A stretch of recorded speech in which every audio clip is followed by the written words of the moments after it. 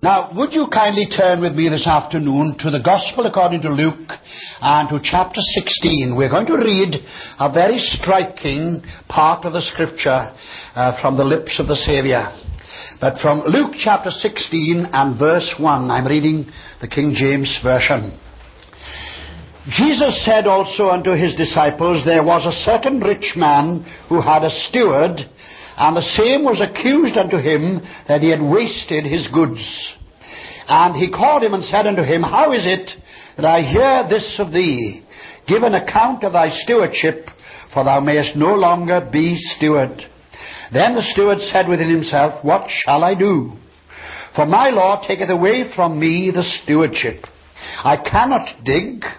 To beg I am ashamed.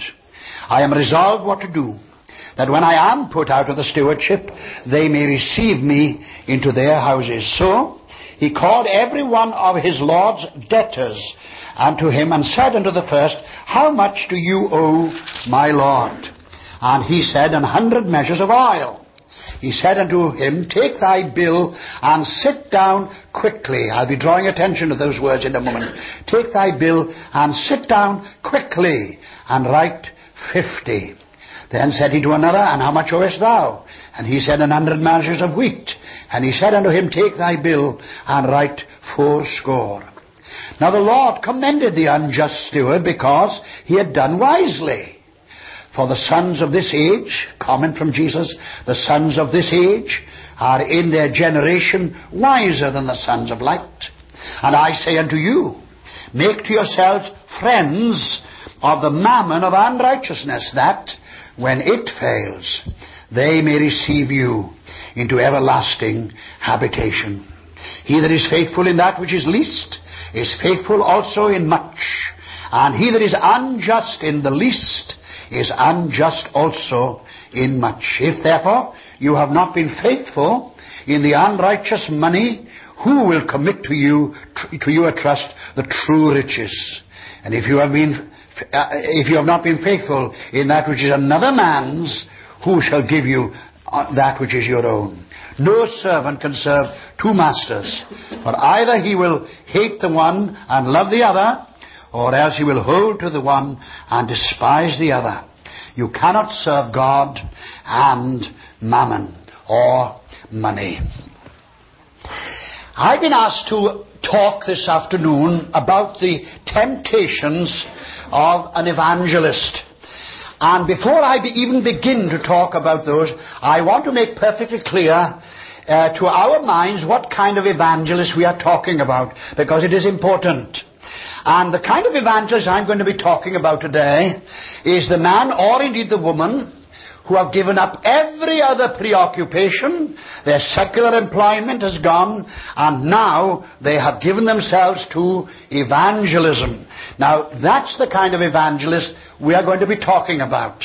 One who becomes what we call a peripatetic, or if you prefer the word, an itinerant evangelist. I don't like this word, but I will use it in order to define my terms. The professional evangelist. Now, that's the evangelist we are talking about, right? As I say, I don't use the word professional, but in order to clarify our minds, this is what we're going to talk about. And so I'm not, therefore, talking about people who evangelize.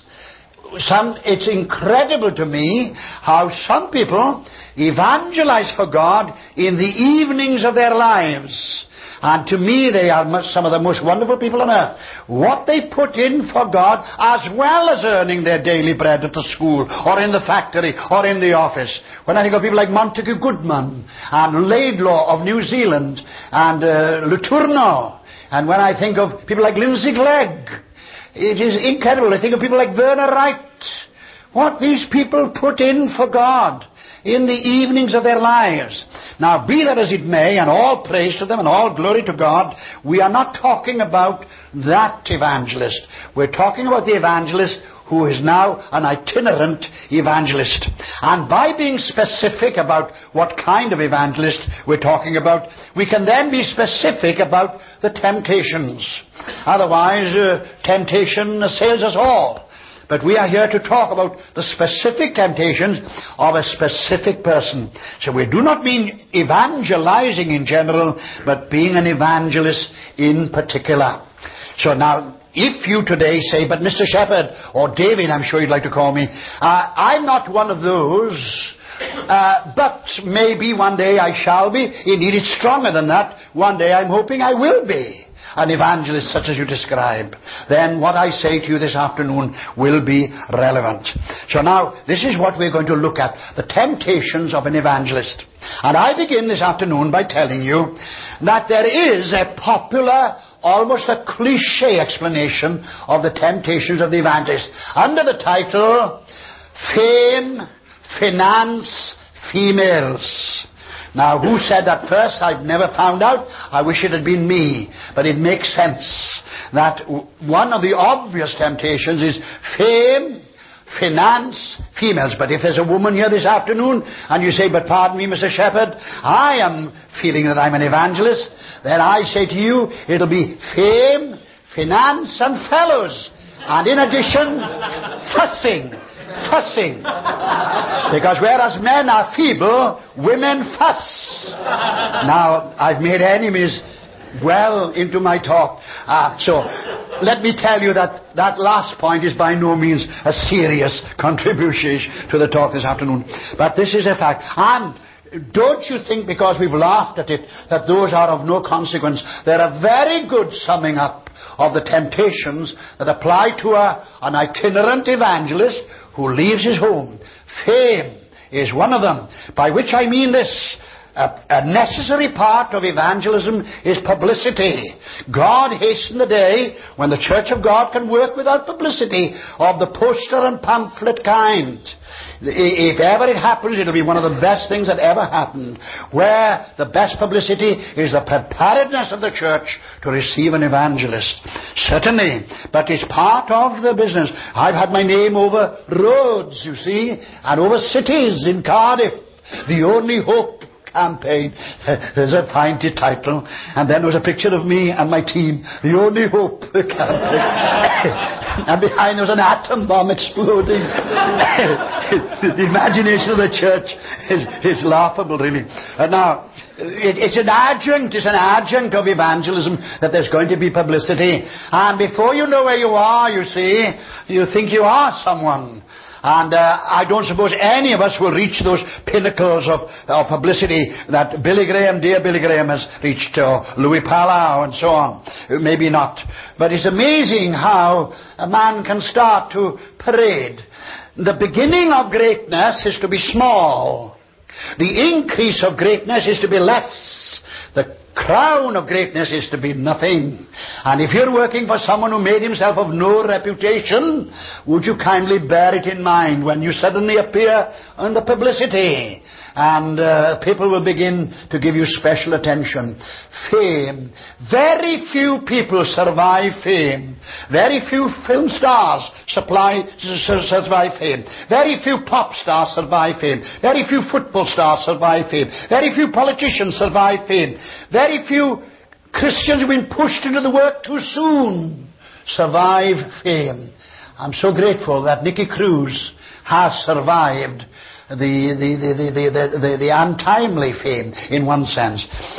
Some people have been pushed in because they were drug addicts, they got converted, and a silly church paraded them before the world, and it got to their heads. I know of one who committed suicide after addressing crowds. He was one of my students, and said one day, I don't want to be sitting here learning. He said, I'm addressing crowds, and he knew nothing. I said, you run out of steam if you've only got your story. People want something bigger than your story. They want the truth of God. And he left, thinking that he knew it all. And the church foolishly used him. And he was burnt out like a Marilyn Monroe, flung like a moth to the flames. So, be careful. Very few people survive fame. Very few people survive fame. It's the most dangerous commodity in the world. And then, of course, finance. Now, the Bible, Jesus said that they that preach the gospel must live of the gospel. Amen. But the gospel preaching is not your living. It was going to an office or a school or a factory was your living. You didn't give up that living to have another living. You gave that up in order to preach the gospel. But of the gospel you are entitled to live, but it is not your living. God has never made me rich, but He's never allowed me to be poor. And I'm glad, I praise God for Billy Graham. Billy Graham's got a clean slate about finance. And by the grace of God, so have I. I've never left churches with big bills to pay because of my extravagant evangelism. I've run crusades for as much as £10 for a fortnight. Because I went out to work for the people. But you be very careful about finances. I don't think any of us are in great danger. Church is hardly likely to be over generous. It was only in Moses' day that he had to say to the congregation, please don't give. You're giving too much. Did you know that? That'll be the day when the treasurer gets up in the church saying, please don't put any money in the boxes. We've got too much. They could only say that under law. They don't say it under grace. Somebody once said that personal salvation should be purse and all. And I'm afraid it isn't always the case. But now, just watch the finances. If you are not, says Jesus, if you're not honourable in that which is another's, if you're not honourable in that which is another man's, who shall give you that which is your own? You don't come into your own if you're dishonest about other people's things. And then, of course, females. Now, there are women, and forgive me ladies for speaking, I mean no disrespect to you, but there are women, once a man has got a bit of popularity, he becomes such an attraction. I don't know why it is. As one girl said to me in America, in Wales, you're famous, you are. Another girl said to me in America, you're an orator. Now, nothing came of it, I can assure you. But, you know, if you're an orator, somehow or other, if you're well known, they set their sights on popular people. Women set their sights. And you've got to be very careful. I will tell you two things the Lord has taught me. Number one, says Paul, it is not good for a man to touch a woman. And he's not giving advice to husbands when it's too late. No, it's a principle. What I see is not what tempts me, it's what I touch. And God convicted me years ago. Simple thing, but I would shake hand with a woman or a girl, and I sometimes found that handshake that need only have lasted for 2 seconds would last for 4. God convicted me. You want to make that handshake last a little longer than that. Because like the Polynesians, who've got physical ways of describing how willing they are, you can convey little impulses. Quickly, how hopeful people can read signs to which they're not entitled. Take a rule from me, and it is this, from the Word of God rather. It is not good for a man to touch a woman. And I take that literally. There's an electric impression can be made on you by the touch of a woman, what God has made soft and tender, as opposed to us hairy and hard men. I know that sounds a bit trivial, but be careful. And secondly, it is normally right not to counsel women at all in your crusades, but there are exceptions, definitely exceptions to the rule. And I have led many men and many women to the Lord. But you be very careful. But if you are going to counsel them, here's the second thing God convicted me of many years ago, of carnal curiosity into the state of the woman you're dealing with. You have no right to ask her to tell you what she did. Now, there was a time in my life when I thought, if she's going to come clean, I'm going to get properly saved, then she's going to be willing to be honest about her condition, which includes telling us what she did. God showed me, you are wrong. You will hear things that can start off a train of thought in your mind. God only knows where it will end. You go and read Father Chinnicky's book on the Roman Catholic Church. The priest, the woman, and the confessional. And he says, the power of the Roman Church is in the confessional. No wonder they ban Freemasonry, because it's a secret society. And the Church of Rome doesn't want secrets. Their power is to know where you were on Saturday, who you were with. And we don't have any tuck with a confessional. May I give you a strong word of advice? there is a delicacy about dealing with women. It's better to leave it in somebody else's hand, because I heard such a sad case of a woman whose husband was away, and the pastor went to visit her, and of course she opened her heart to him. And the silly woman, well, she didn't do it intentionally, happened to tell the minister how much she missed her husband. I don't need to say any more. And nor will I tell you what the tragic consequences of that was. You have no business to know exactly what people did and who they did it with. And I make it a rule, don't ever tell me about anybody else involved in anything that's wrong. If you tell me about them, I want them to be here when you tell me. And I also say to them, now, I don't want you to tell me anything that's not necessary. We're going to talk together. But for some young people to be listening to a young girl saying how terrible she'd been, I'm not saying that they haven't said it to me. The very young may have said it to me as an older man, feeling that the gap made it safe. And some of the things they say can be terrible. A girl said to me in a youth club in Battersea a long time ago. I had hair in those days. I may have been a bit dishy, I don't know. But she came up to me, she said, you're rather nice, she said. Would you like to take me out? 14 she was, thereabouts. So I don't have to tell you what I did. I certainly didn't take her out, and I let her know what I thought of what she'd said. But you be very careful. Temptations of the evangelist who is going from home to home and place to place. Very good, whoever summed this up. Fame, finance, and females. So now, that's what I would call a staple answer to the question. But I've got some other things to say here this afternoon, which I won't say are deeper, but they're less obvious.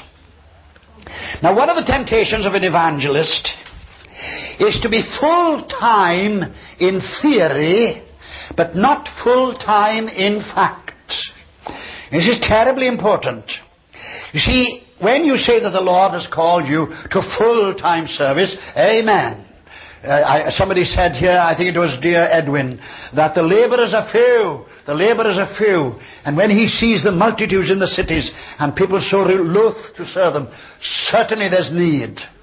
But now let's be very careful about something.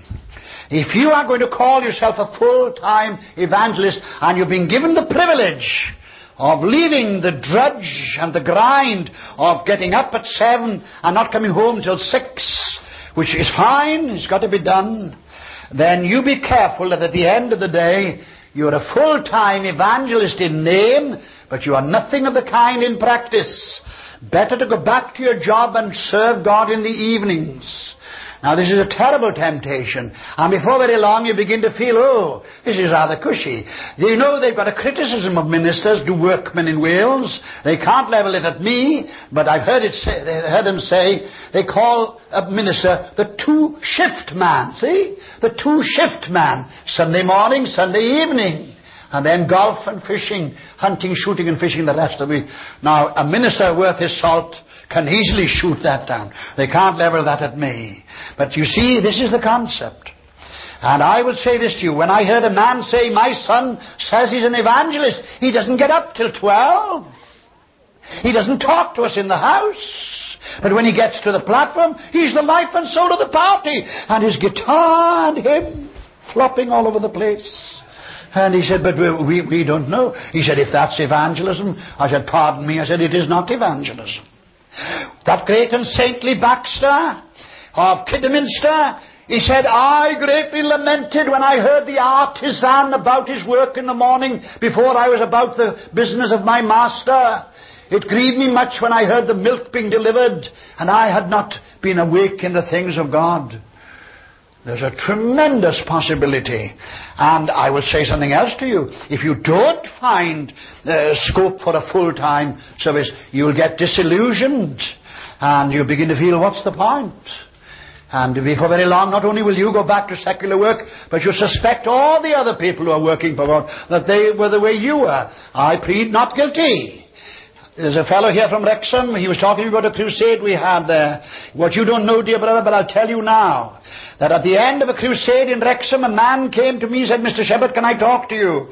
I was in the vestry at the time. All the chairs had been taken from every room to put in the main building, and there was such a crowd there. So there were no chairs. And this man came in, he said, I want to talk to you. I said, sir, if you've got to talk to me, I'll be delighted. But if you don't mind, I said, do you mind if I kneel at this table? I was so exhausted, I couldn't stand. I had to kneel at the table while he talked to me. Because we had preached from morning till night. And if people didn't come to us, we went to them. Now, I'm not asking anybody to put in that kind of payload. What I am saying is this. Wouldn't it be awful for people who are not so-called full-time, and the work they put in for God? And a man gets up at 12. Do you know, a friend in Wales said to my brother-in-law, he says, Tom, he said, your brother-in-law, meaning me, he's mad. Whether I was mad to be his brother-in-law, I don't know. But he said, he's mad, he said.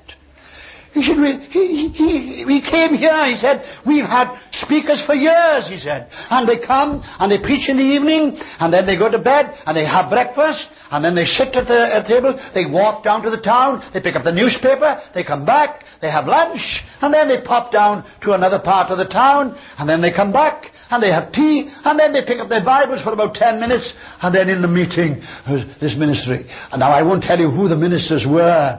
They were a special brand, I admit. But he said, and that was it. But he said, your brother came here, he had us going everywhere, he got us into schools, we were down the mines, he said, he's mad. I am not mad, most noble Festus. No. To me, no other work justified it. When I was in the sheet mills, I was working very hard there. I had a good job, good money, but I felt I can't do all I want to do and do this. Somebody said once to William Carey, how could you do so much for God and cobble shoes? Oh, he said, I only cobble shoes to pay expenses. He said, my work is serving God. And some people are like that, but there comes a time when you can't do that.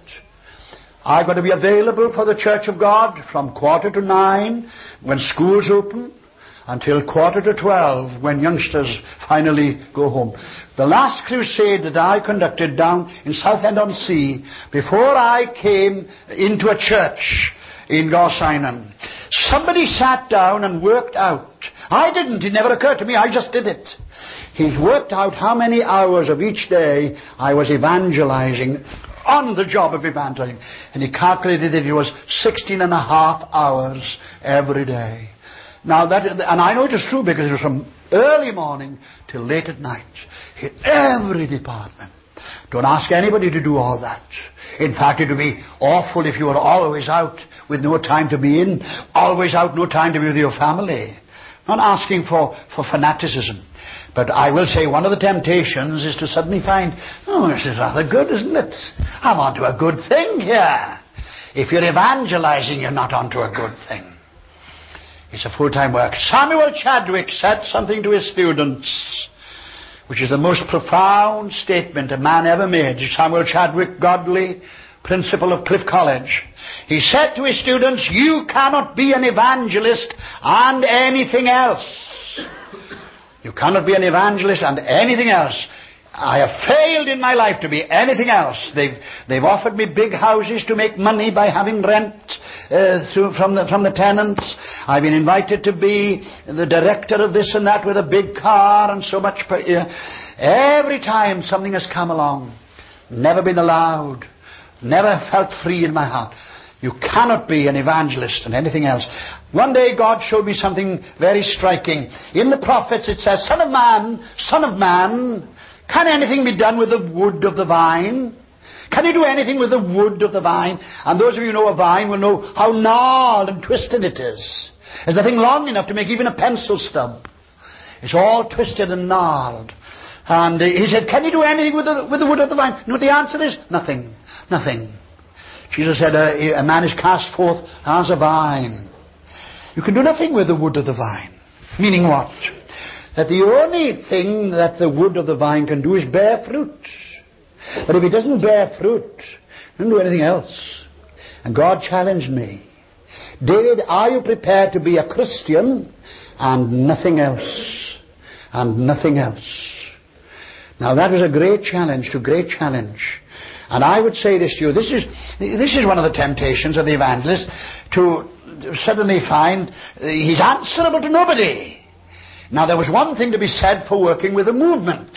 When I worked with the NYLC and I worked with the Movement for World Evangelization, there was something to be said for it, in that we were accountable to the committee, and they did want to know where we were. But you see, before you know where you are, a full-time evangelist or a full-time worker is answerable to no one. He's a law to himself. Up any hour of the day, and do as he likes, go where he likes. Some people really do think that you go hunting, shooting, fishing, waiting for the evening meeting. Evening meeting for me can often be the least opportunity. During the day, I've reached far more people than I reach of unconverted people at night.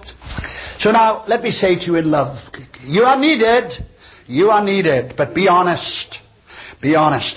And if you've been tempted to glibly feel, I'm going to be an evangelist, and unconsciously it's the glamour of being a Billy Graham that was really an attraction to you, think again. I got a man to come to take a campaign for me, a crusade. Now I'm talking now as an evangelist who had gone in to be the pastor of a church.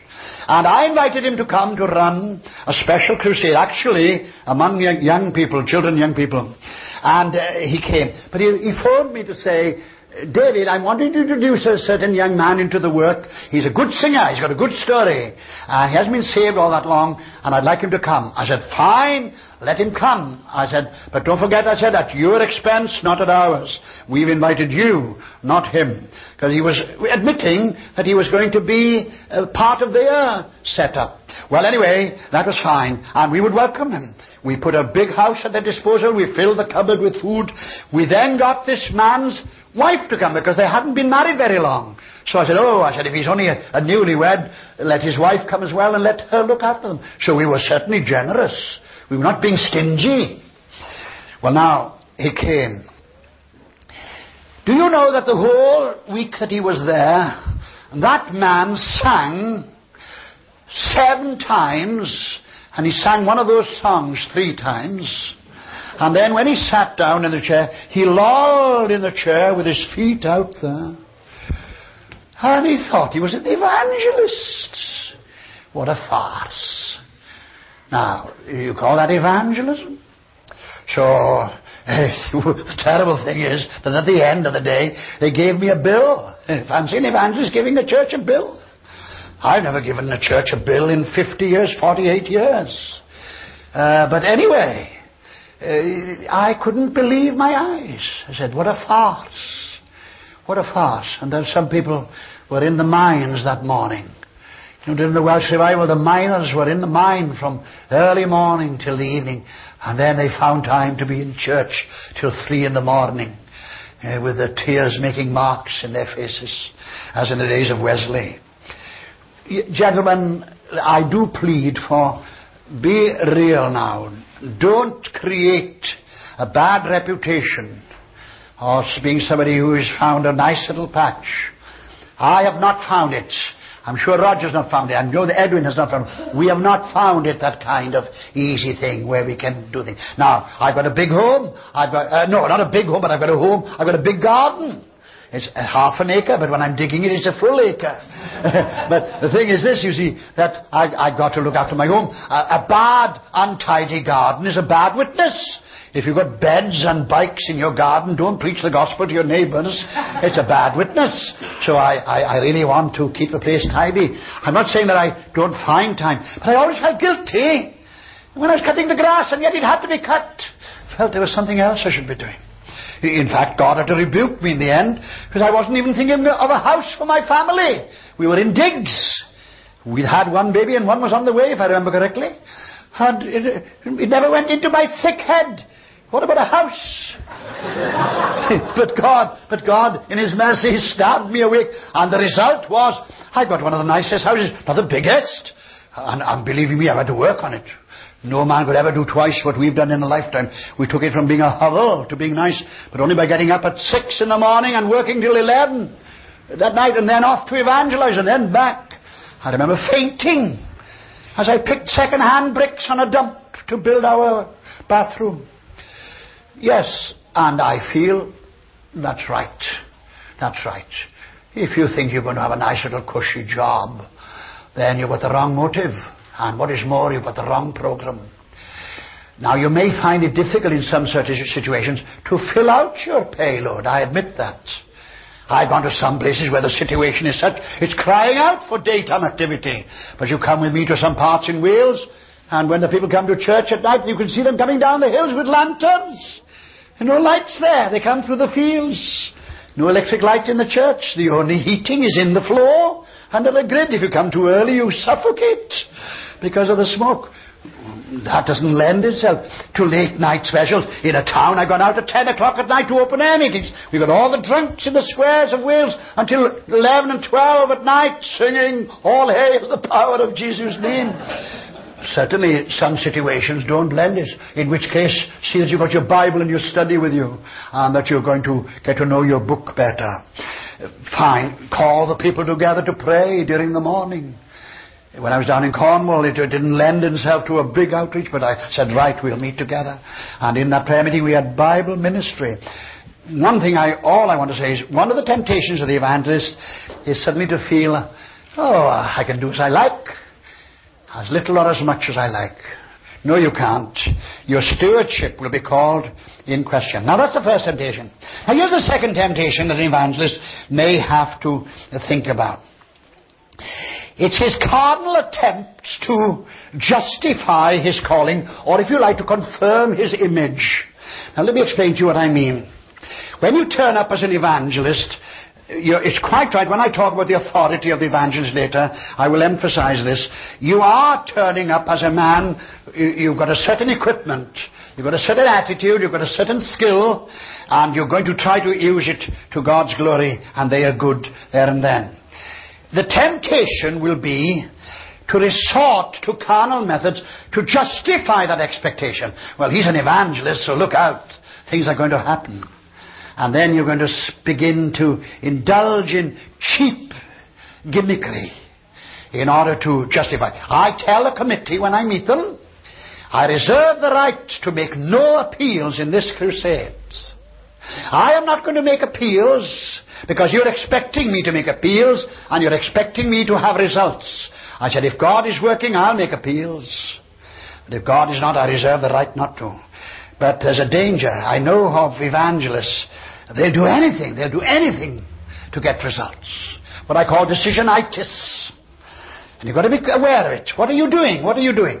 Now, the Lord Jesus told a parable one day, and all Christ's parables are a profound analysis of human nature, of human experience, of human behavior. Jesus had that wonderful way of penetrating. Now, listen very carefully, if you will, to a parable in Luke. There was a certain man, and they reported back to his boss that he was not fulfilling his stewardship. And that is to say, he was not a good servant, and he was not a good administrator of the affairs. So the boss called him in and said, you are going to become redundant soon. And he was going to be sacked. You may no longer be a steward. Now this steward says, what am I to do? And these two words, one of them is good, the other one is bad. I cannot dig. I hope nobody will ever say about an evangelist, that chap is good for nothing, except standing in the pulpit there. Do you know how to dig? Do you know how to mix concrete to make a path in your church? There's no dignity. If you're a real worker for God, you don't stand on your dignity. It's how you cut the grass in the church, and there's we who dig the ditches to drain the place. Some big healthy fellas there. They don't have the vision. I told some young men in the church one day, if I did as little for Jesus Christ as you do, I'd never tell a soul I was a Christian. I wouldn't insult him. Do so little. Now, this is beside the point, except that he says here, I cannot dig. I cannot dig. I know digging in the East is a problem. I've been out to India. I tell you this, digging in the East is a problem. You've got to pour water on the ground before you can dig it. But that's not the point. He says, what am I to do? I'm going to out of this cushy job as a steward. Now, he says, I know what I'll do. I am going to curry favour with those who are in debt to my master. Then when I get the sack, I'll be able to say, well, I did you a favour, now you do me a favour. I scratch your back, you scratch mine. So he goes to one man and says, how much do you owe my master? He said, 100, what did he say? 100 measures of oil. He said, now sit down quickly. You notice that? Quickly. Now that's an interesting word. Don't think, don't bother. Quickly now, come on. Quick results, instant results. Sit down quickly. And you write, and I'll put it in the books, that you owe 50. He said to another, how much do you owe? 100 measures of wheat.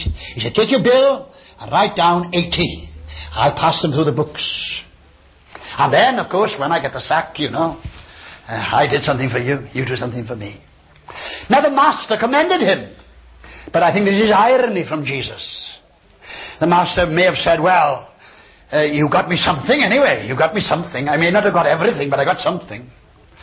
So he might have been grateful for this duplicity.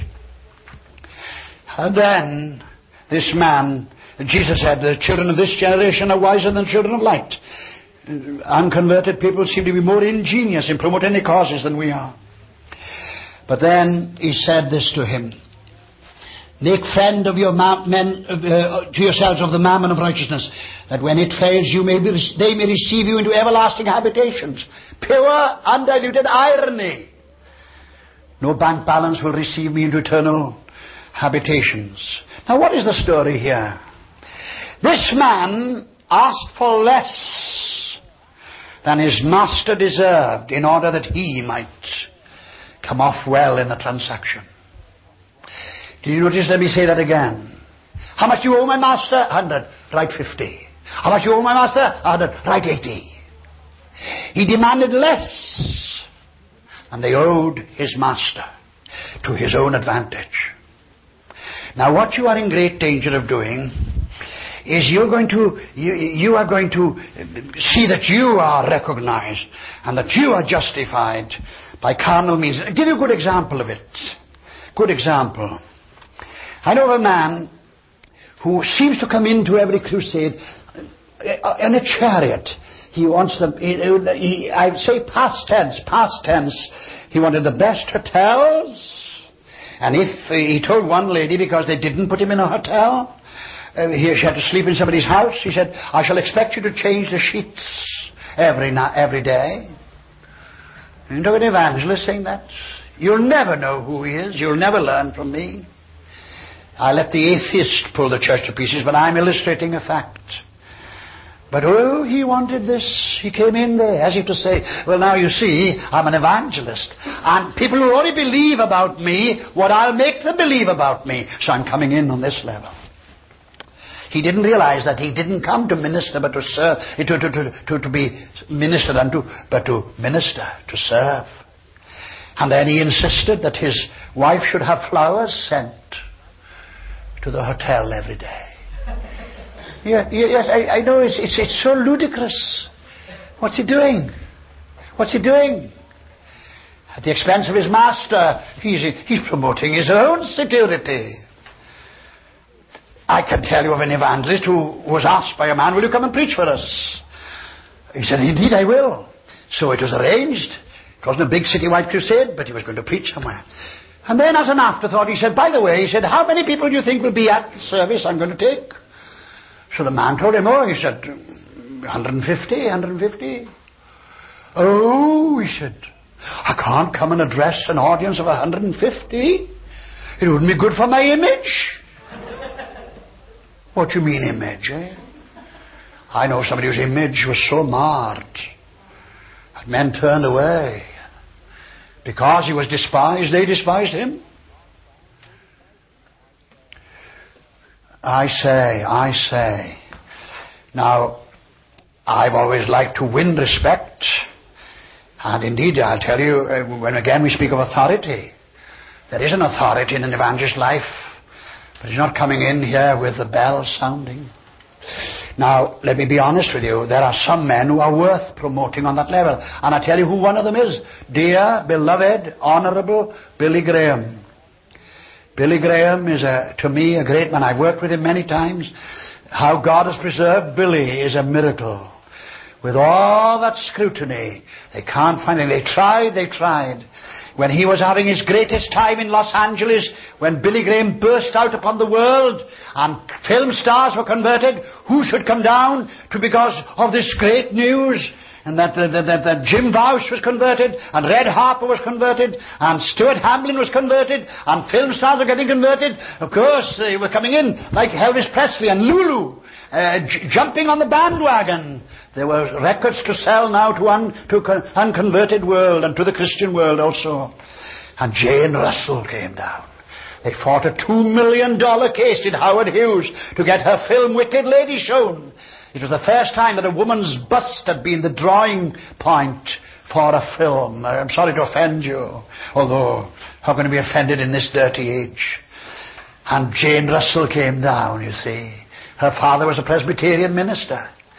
And she said, she put her hand out. She said, "Well done, Billy," she said. "Well done." But before her hand could touch Billy said, "Jane," he said, "take your hand off me." He said, "Don't you touch me," he said. "Don't you touch me. Give up that wicked business." Now, camera man there, Daily Mirror, Sunday Mirror, Sun, Private Eye, camera, Jane Russell and Billy Graham. Oh, Billy's wife has kept him from a lot of trouble, I can tell you. He said, "My shins are black and blue under the table," he said. Where Ruth had kicked him more than once when he was being drawn, because Billy is so lovable, so forgivable. But how God has kept that man is very wonderful. And yet, in terms of pride, he's so humble. So humble. I can tell you, I know he's humble because he bites his nails. When I saw his nails, I said, "Billy, bite your nails." A man who bites his nails must be humble. He's full of anxiety. As you know now, Billy Graham, yes. When Wembley Stadium was filled to the roof, Jerry Bevan still spent £2,000 on publicity for Billy Graham. And Lindsay Glegg says, "But Jerry, the place is full." He said, "I know," he said, "but we want to keep Billy's name in front of the public." And for once I would make a concession. He's such good copy. He's such a good commodity. He's so faithful, so loyal. Whatever some of his critics say. Some of the Calvinists tear him to bits, and I say to them, I meet his converts all over the world. I never meet yours. It is true. I meet his converts. I never meet theirs. And so I say this to you, that there is an exception. But I'm not here to vindicate. I'm going to work the best I can. I used to be in bondage when I thought I had to come in oozing personality, set of the jaw. And when I shook hands, people winced, you know. I always felt I had to come in something big. I've learned, let the Lord give results. When people start to get saved and converts begin to praise the Lord in the middle of a church of fuddy-duddies who are backslidden, that'll revive a church, I can tell you. And when they say, "Oh, days of heaven upon earth," yeah, we've no right to come in and say, "Oh, I've got to be careful that my good name is not belittled." Oh, the people who have fought for recognition, fighting for recognition. I've only once had to rebuke a man in the whole of my life on a team. He said, "I can preach as well, you know." I said, "Why?" I said, "Are you coveting to be up in the pulpit there? You're going to stand between the living and the dead, and for half an hour you've got the whole of eternity to be settled in people's lives, and you want to be the one who's up there and help yourself." I said, "You can take my place any time you like." There's a temptation. You see, a man has become something. He's now the center of attention. And in one sense, rightly so. You are asking a town to come and hear a man, come and hear Roger, come and hear Billy, come and hear David Shepard, and come and hear Dick Saunders. I don't quarrel with that. But far away from the temptation of just fame and finance and females is this deeper one. So you want to watch that. Now here's a third temptation. By the very nature of your work, which is to travel to all sorts of places, one of the great temptations of an evangelist is to tread on the local situation and to ignore the local situation and unconsciously to despise the local situation. There's a church in the locality. There are a few churches in the locality. And because of his work is a specific work, the tendency is to ride roughshod over all the other work that's already there. And sometimes he's invited by offbeat Christians, if you're not careful. When people invite me, sometimes they invite me to go to their house fellowships. I say, have you split from another church? Why did you split? Was there a good reason for your split? You want me to come and justify what you've done? You've got to be very careful. I want to honor the local church.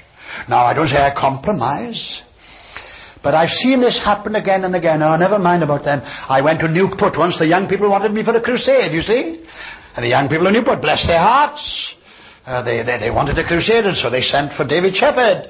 So I turned up in their committee meeting, preparation meeting. I looked at their papers. I said, where are the names of the local ministers, young people? Oh, they said, we haven't asked them. I said, okay, this campaign stops now. We'll have another committee in a fortnight, and then I want some of the local ministers here. So when I arrived the next week, a fortnight, I looked again, where are the names of the ministers here? Oh, they said, well, I said, did you ask them? And do you go and ask them, we're going to have a crusade, we'd like you to join in? What an insult. You don't do that to ministers who've been there for 15 or 20 years, whether they be evangelical or not. Now, this can be a great temptation. You see, you're going to do something good, but you don't do it by ignoring what God has been doing in the place for a long time. Let me give you a good example now. I was invited to a place in Monmouthshire, a very small place, to conduct a crusade, and I was invited by a man who had been kicked out of his church. And I'll be honest with you, the church wasn't altogether to blame. There are two ways of preaching, you know. One is, I'll tell them, and the other is say, what do you think about this? You know, there are some people like that. Jesus told a man one day, don't tell anybody what I've done for you. Don't tell anybody. But he went everywhere telling them. He said, I'll tell them. Result, Jesus could no longer enter the city. Mark 1. Could no longer enter the city. Because this fellow blabbed, see. And some evangelicals, they haven't learned the difference between convicting people and antagonizing them. Some people, they think they've convicted people. All they do is antagonize them. So you see, he was out of the church. She said, David, come and have a crusade. So I said, his name was David as well. I said, but David, I said, where do we meet? And who does the publicity? And who's going to be the starting off of the crusade? I said, you can't have a crusade in the air like that. I said, what about the local people? Oh, well, the Lord will show us. The Lord has already taught me that that was daft.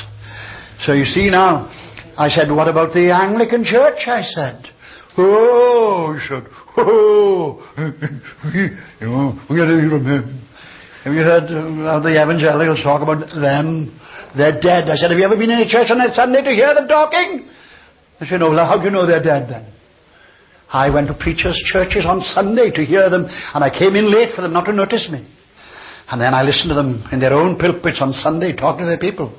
And I got a few surprises. But anyway, that's beside the point too. I said, what about the church? Oh, he said, you had them, would you? And it implied he didn't want them either. I said, David, you don't mind? I'm going down to talk to the rector. Oh, you know, if you want to go. I went into the house of the rector. I said, sir, I've been invited by some Christians to come to your parish. Your parish. And I said, I'm inclined to come. But I said, I feel it would be a discourtesy for me to come into your parish without telling you of our intentions. And I said, well, nothing is specifically, categorically finalized. I said, but there's talk of it, see. And I felt I wanted you to know. He said, that's very nice of you, he said. That's very nice of you. He said, tell me, when is the crusade starting? I said, to tell you the truth, I said, we haven't finalized it yet. But I said, there is a tentative date. It's the 16th of April. He said, we've got a family service in our church that morning. He said, why don't you come and preach for me? When I went back to David, I said, David, I said, you know where I am on the opening Sunday? Parish church. He said, what? Could hardly believe his eyes. And the crusade went very, very well, very well. Now, I am not saying I'm going to kowtow to the local people, but I get leaflets put through the door by local people, inviting all the Christians to come to a breakaway place down the road. And oftentimes they haven't put it in my door, but in the doors of my churches, of my members, you see. So I go to see them. 2 of them came to my house one day. Mr. Shepherd, we've got a man coming to preach. We've got a few days free. Could you put him in your church? I said, sit down there. I said, I want to talk to you too. I said, and then I told him, I said, you opened up a place down the road without a bio leave because you couldn't be happy in another fellowship, and you were only 150 yards from it. And I said, and then you start canvassing my members to come. Without a word from me, I had to make inquiries to see who you were. And now, because you've got a preacher coming in a few extra days, you want him to be in my church. I said, you know the answer, don't you? They certainly did, because they left. Now, be careful now that you gain nothing by being discourteous. And you'll gain everything by being courteous. There again, quoting Billy Graham, he's been accused of compromise. Even I said to him in Germany, Billy, I said, you're losing friends in Britain because they think you're in league with Rome. He said, I am not in league with Rome. He said, you've heard me preach this week, and you should have heard him preaching in Martin Luther country. How he slammed the man who thought that by his sufferings he would be right with God. He said, I can't stop Catholics coming to my meeting. I can't stop bishops telling their faithful, go and hear Billy Graham. He got a degree from a gift degree from a university. It was a Catholic university. The hue and cry. But if it had been from Cambridge or Oxford, an Oxford University of all places, where there can be quite a bit of grime, oh, that'd be fine. Billy's had a degree from Oxford. But Billy is respected. He didn't compromise. I've never heard Billy compromise his message. Not once. I heard him preaching in a prison in Germany. Boy, if they didn't feel guilty before, they felt guilty afterwards. I'm telling you this because one man came out of a prison one day. He said, I never met so many innocent people in my life, he said. As all the prisoners there today. No, Billy never compromises, but he's a gentleman. Billy Graham is a gentleman. When the King of Norway invites him to come and listen to preach in his country, when the Queen of England asks him, call with me on the way back from Australia, I want to know how the crusade went. I get little bits of information that are sub voce, in case you don't know. But I happen to know that the Queen said to Billy, I was deeply moved when I saw those people on Easter Monday coming forward in the Kelvin Hall, she said. Deeply moved. Now, Billy hasn't done that by riding roughshod over a situation. Say, they're all dead. Yes, they're dead. Let me tell you as quickly as I can. I was invited to a crusade down in Chadwell Heath. And the man in charge was an ex-missionary from China, a good man, Colin Walker. But we were going to have a united crusade there, you see, united crusade. And so I said, right, I'll come and meet all the ministers and the workers on a given night. And so I arrived. One of them was an evangelical vicar, but he had an Anglo-Catholic church. Great image of Christ bending over you. It was frightening, really. But they came, and amongst them a congregational minister. And you can't be more dead than a congregational. If I go to a church and I don't notice what kind of church it is, I smell it and I say, this is congregational. When I look around, with apologies to congregationalists here, if you belong to Gordon Booth's gang, amen. No, there's a good congregational. But he was there, you see. And he said, Mr. Shepherd, he said, will you be preaching about hell and that the Bible is literal and so on, see? Now I could have said to him, yes, and if you don't like it, lump it. But I knew once I lost him, I would lose all his congregation, you see. I said, sir, I give you my answer. Number one, I've got a self-imposed limit to my ministry, which is to bring Christ to people and people to Christ. Number one, I said. Number two, I said, I'm not the kind of fool to think that theological issues that have divided you for 100 years are going to be solved in a 10-day crusade. Number three, I said, I promise you to tell you nothing that God has not said. And number four, I said, would you like an evangelist this week who in the pulpit says, oh, I better not say this because you are there? I said, do you want that kind of evangelist? Oh, I said, no. I said, that's my answer, sir. Well, the result was, when we got the crusade, he was in, see. And then the people of the Congregational were in. Mind you, the heat was too much for him after 2 days, and I never saw him. But you want to know what happened to his church? A young man got saved. A vile young man, and he went like a domino through the family. Like a domino. His father, his wife, his mother-in-law, his sister-in-law, brother-in-law. Till there were 15 converts in that Congregational church. 15 saved. And he knew they were there for weeks. But when I went back, I said to them, where are the converts of that Congregational Ministers Church? Oh, he said, he so slammed them that they've had to go out and begin a mission there.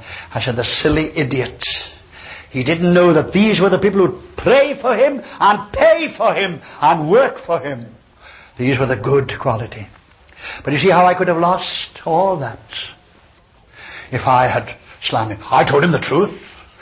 I've known me to preach in the pulpit and a crusade when the chairman didn't believe in the second coming of Christ. Made no bones about it.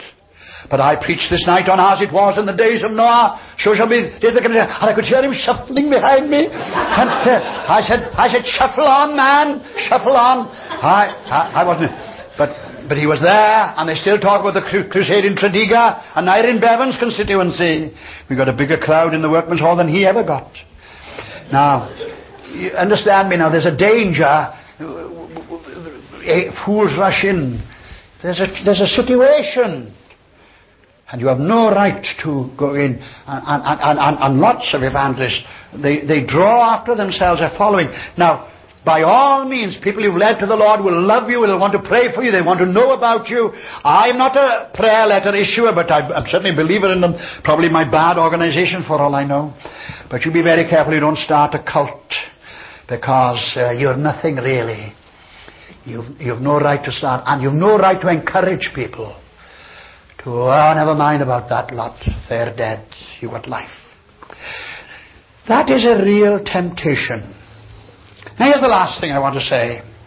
Temptation for an evangelist to trade on the gullibility of people. I have to confess, lots of people in the church are downright gullible. If they prepare to have smoke and psychedelic hypnotic lights in a church and in a gospel campaign, where I've had to get up before now and go out as a protest because it was so sensual, a man wowing the congregation as he preached about Christ on the cross. Mick Jagger, the lip. Oh, I watch them all. I've got them. I know exactly what they're doing. Now, there's a gullibility in the church, and before very long a man may begin to feel, there's no problem here. Now, I've got a man who I admire. He's a fine young man. He's in my church. I love him. He loves me. He's 1,000% for Christ. But I was telling Jem, who's coming to us next week, pray for us, by the way, he's a manager at 21 of a big petrol combine. So, you see, he's used to standing and arguing a case before the management. Now he thinks he can bring that into the church, you see. He said, no problem. Once a preacher begins to think, it's no problem keeping an audience busy and entertained for an hour, no problem. You've heard ministers saying, I had the meeting out of my hands. He may have traded on gullibility. I was due to speak here today on a subject, so I'd been in the house there from after dinner, feeling if I'm going to talk to these men, I've got to talk something significant. Not only true, but significant. Now, I know so much, God, forgive me if that sounds boastful, but I've read my Bible through from cover to cover again and again and again and again and again, including Chronicles. I've read them again and again and again. By the grace of God, I can stand up and say something interesting every time. Even I talk about potatoes, I suppose. But there's a danger when a man begins to think that he can turn up 5 minutes before the meeting and feel, it doesn't take much. And especially in this day when they don't want you to be deep. I lecture to students. You would be appalled at what they don't know. I ask simple questions. Who is the author of Acts and Luke?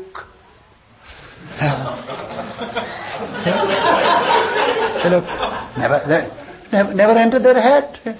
You ask such obvious things. They know their Bible, they don't know their Bibles. And what is more, they don't want. When I was in Filey for years with MWE, I have given Bible readings to young people every morning for a week. And they ran out of Bibles in the shops that week, in the stores. And when I asked them to sing a song with me, what a wonderful treasure, gift of God without measure, we will travel together. My Bible and I, it was like a forest with 1,000 young people waving their Bibles. And I gave them Bible reading and lasted for nearly an hour.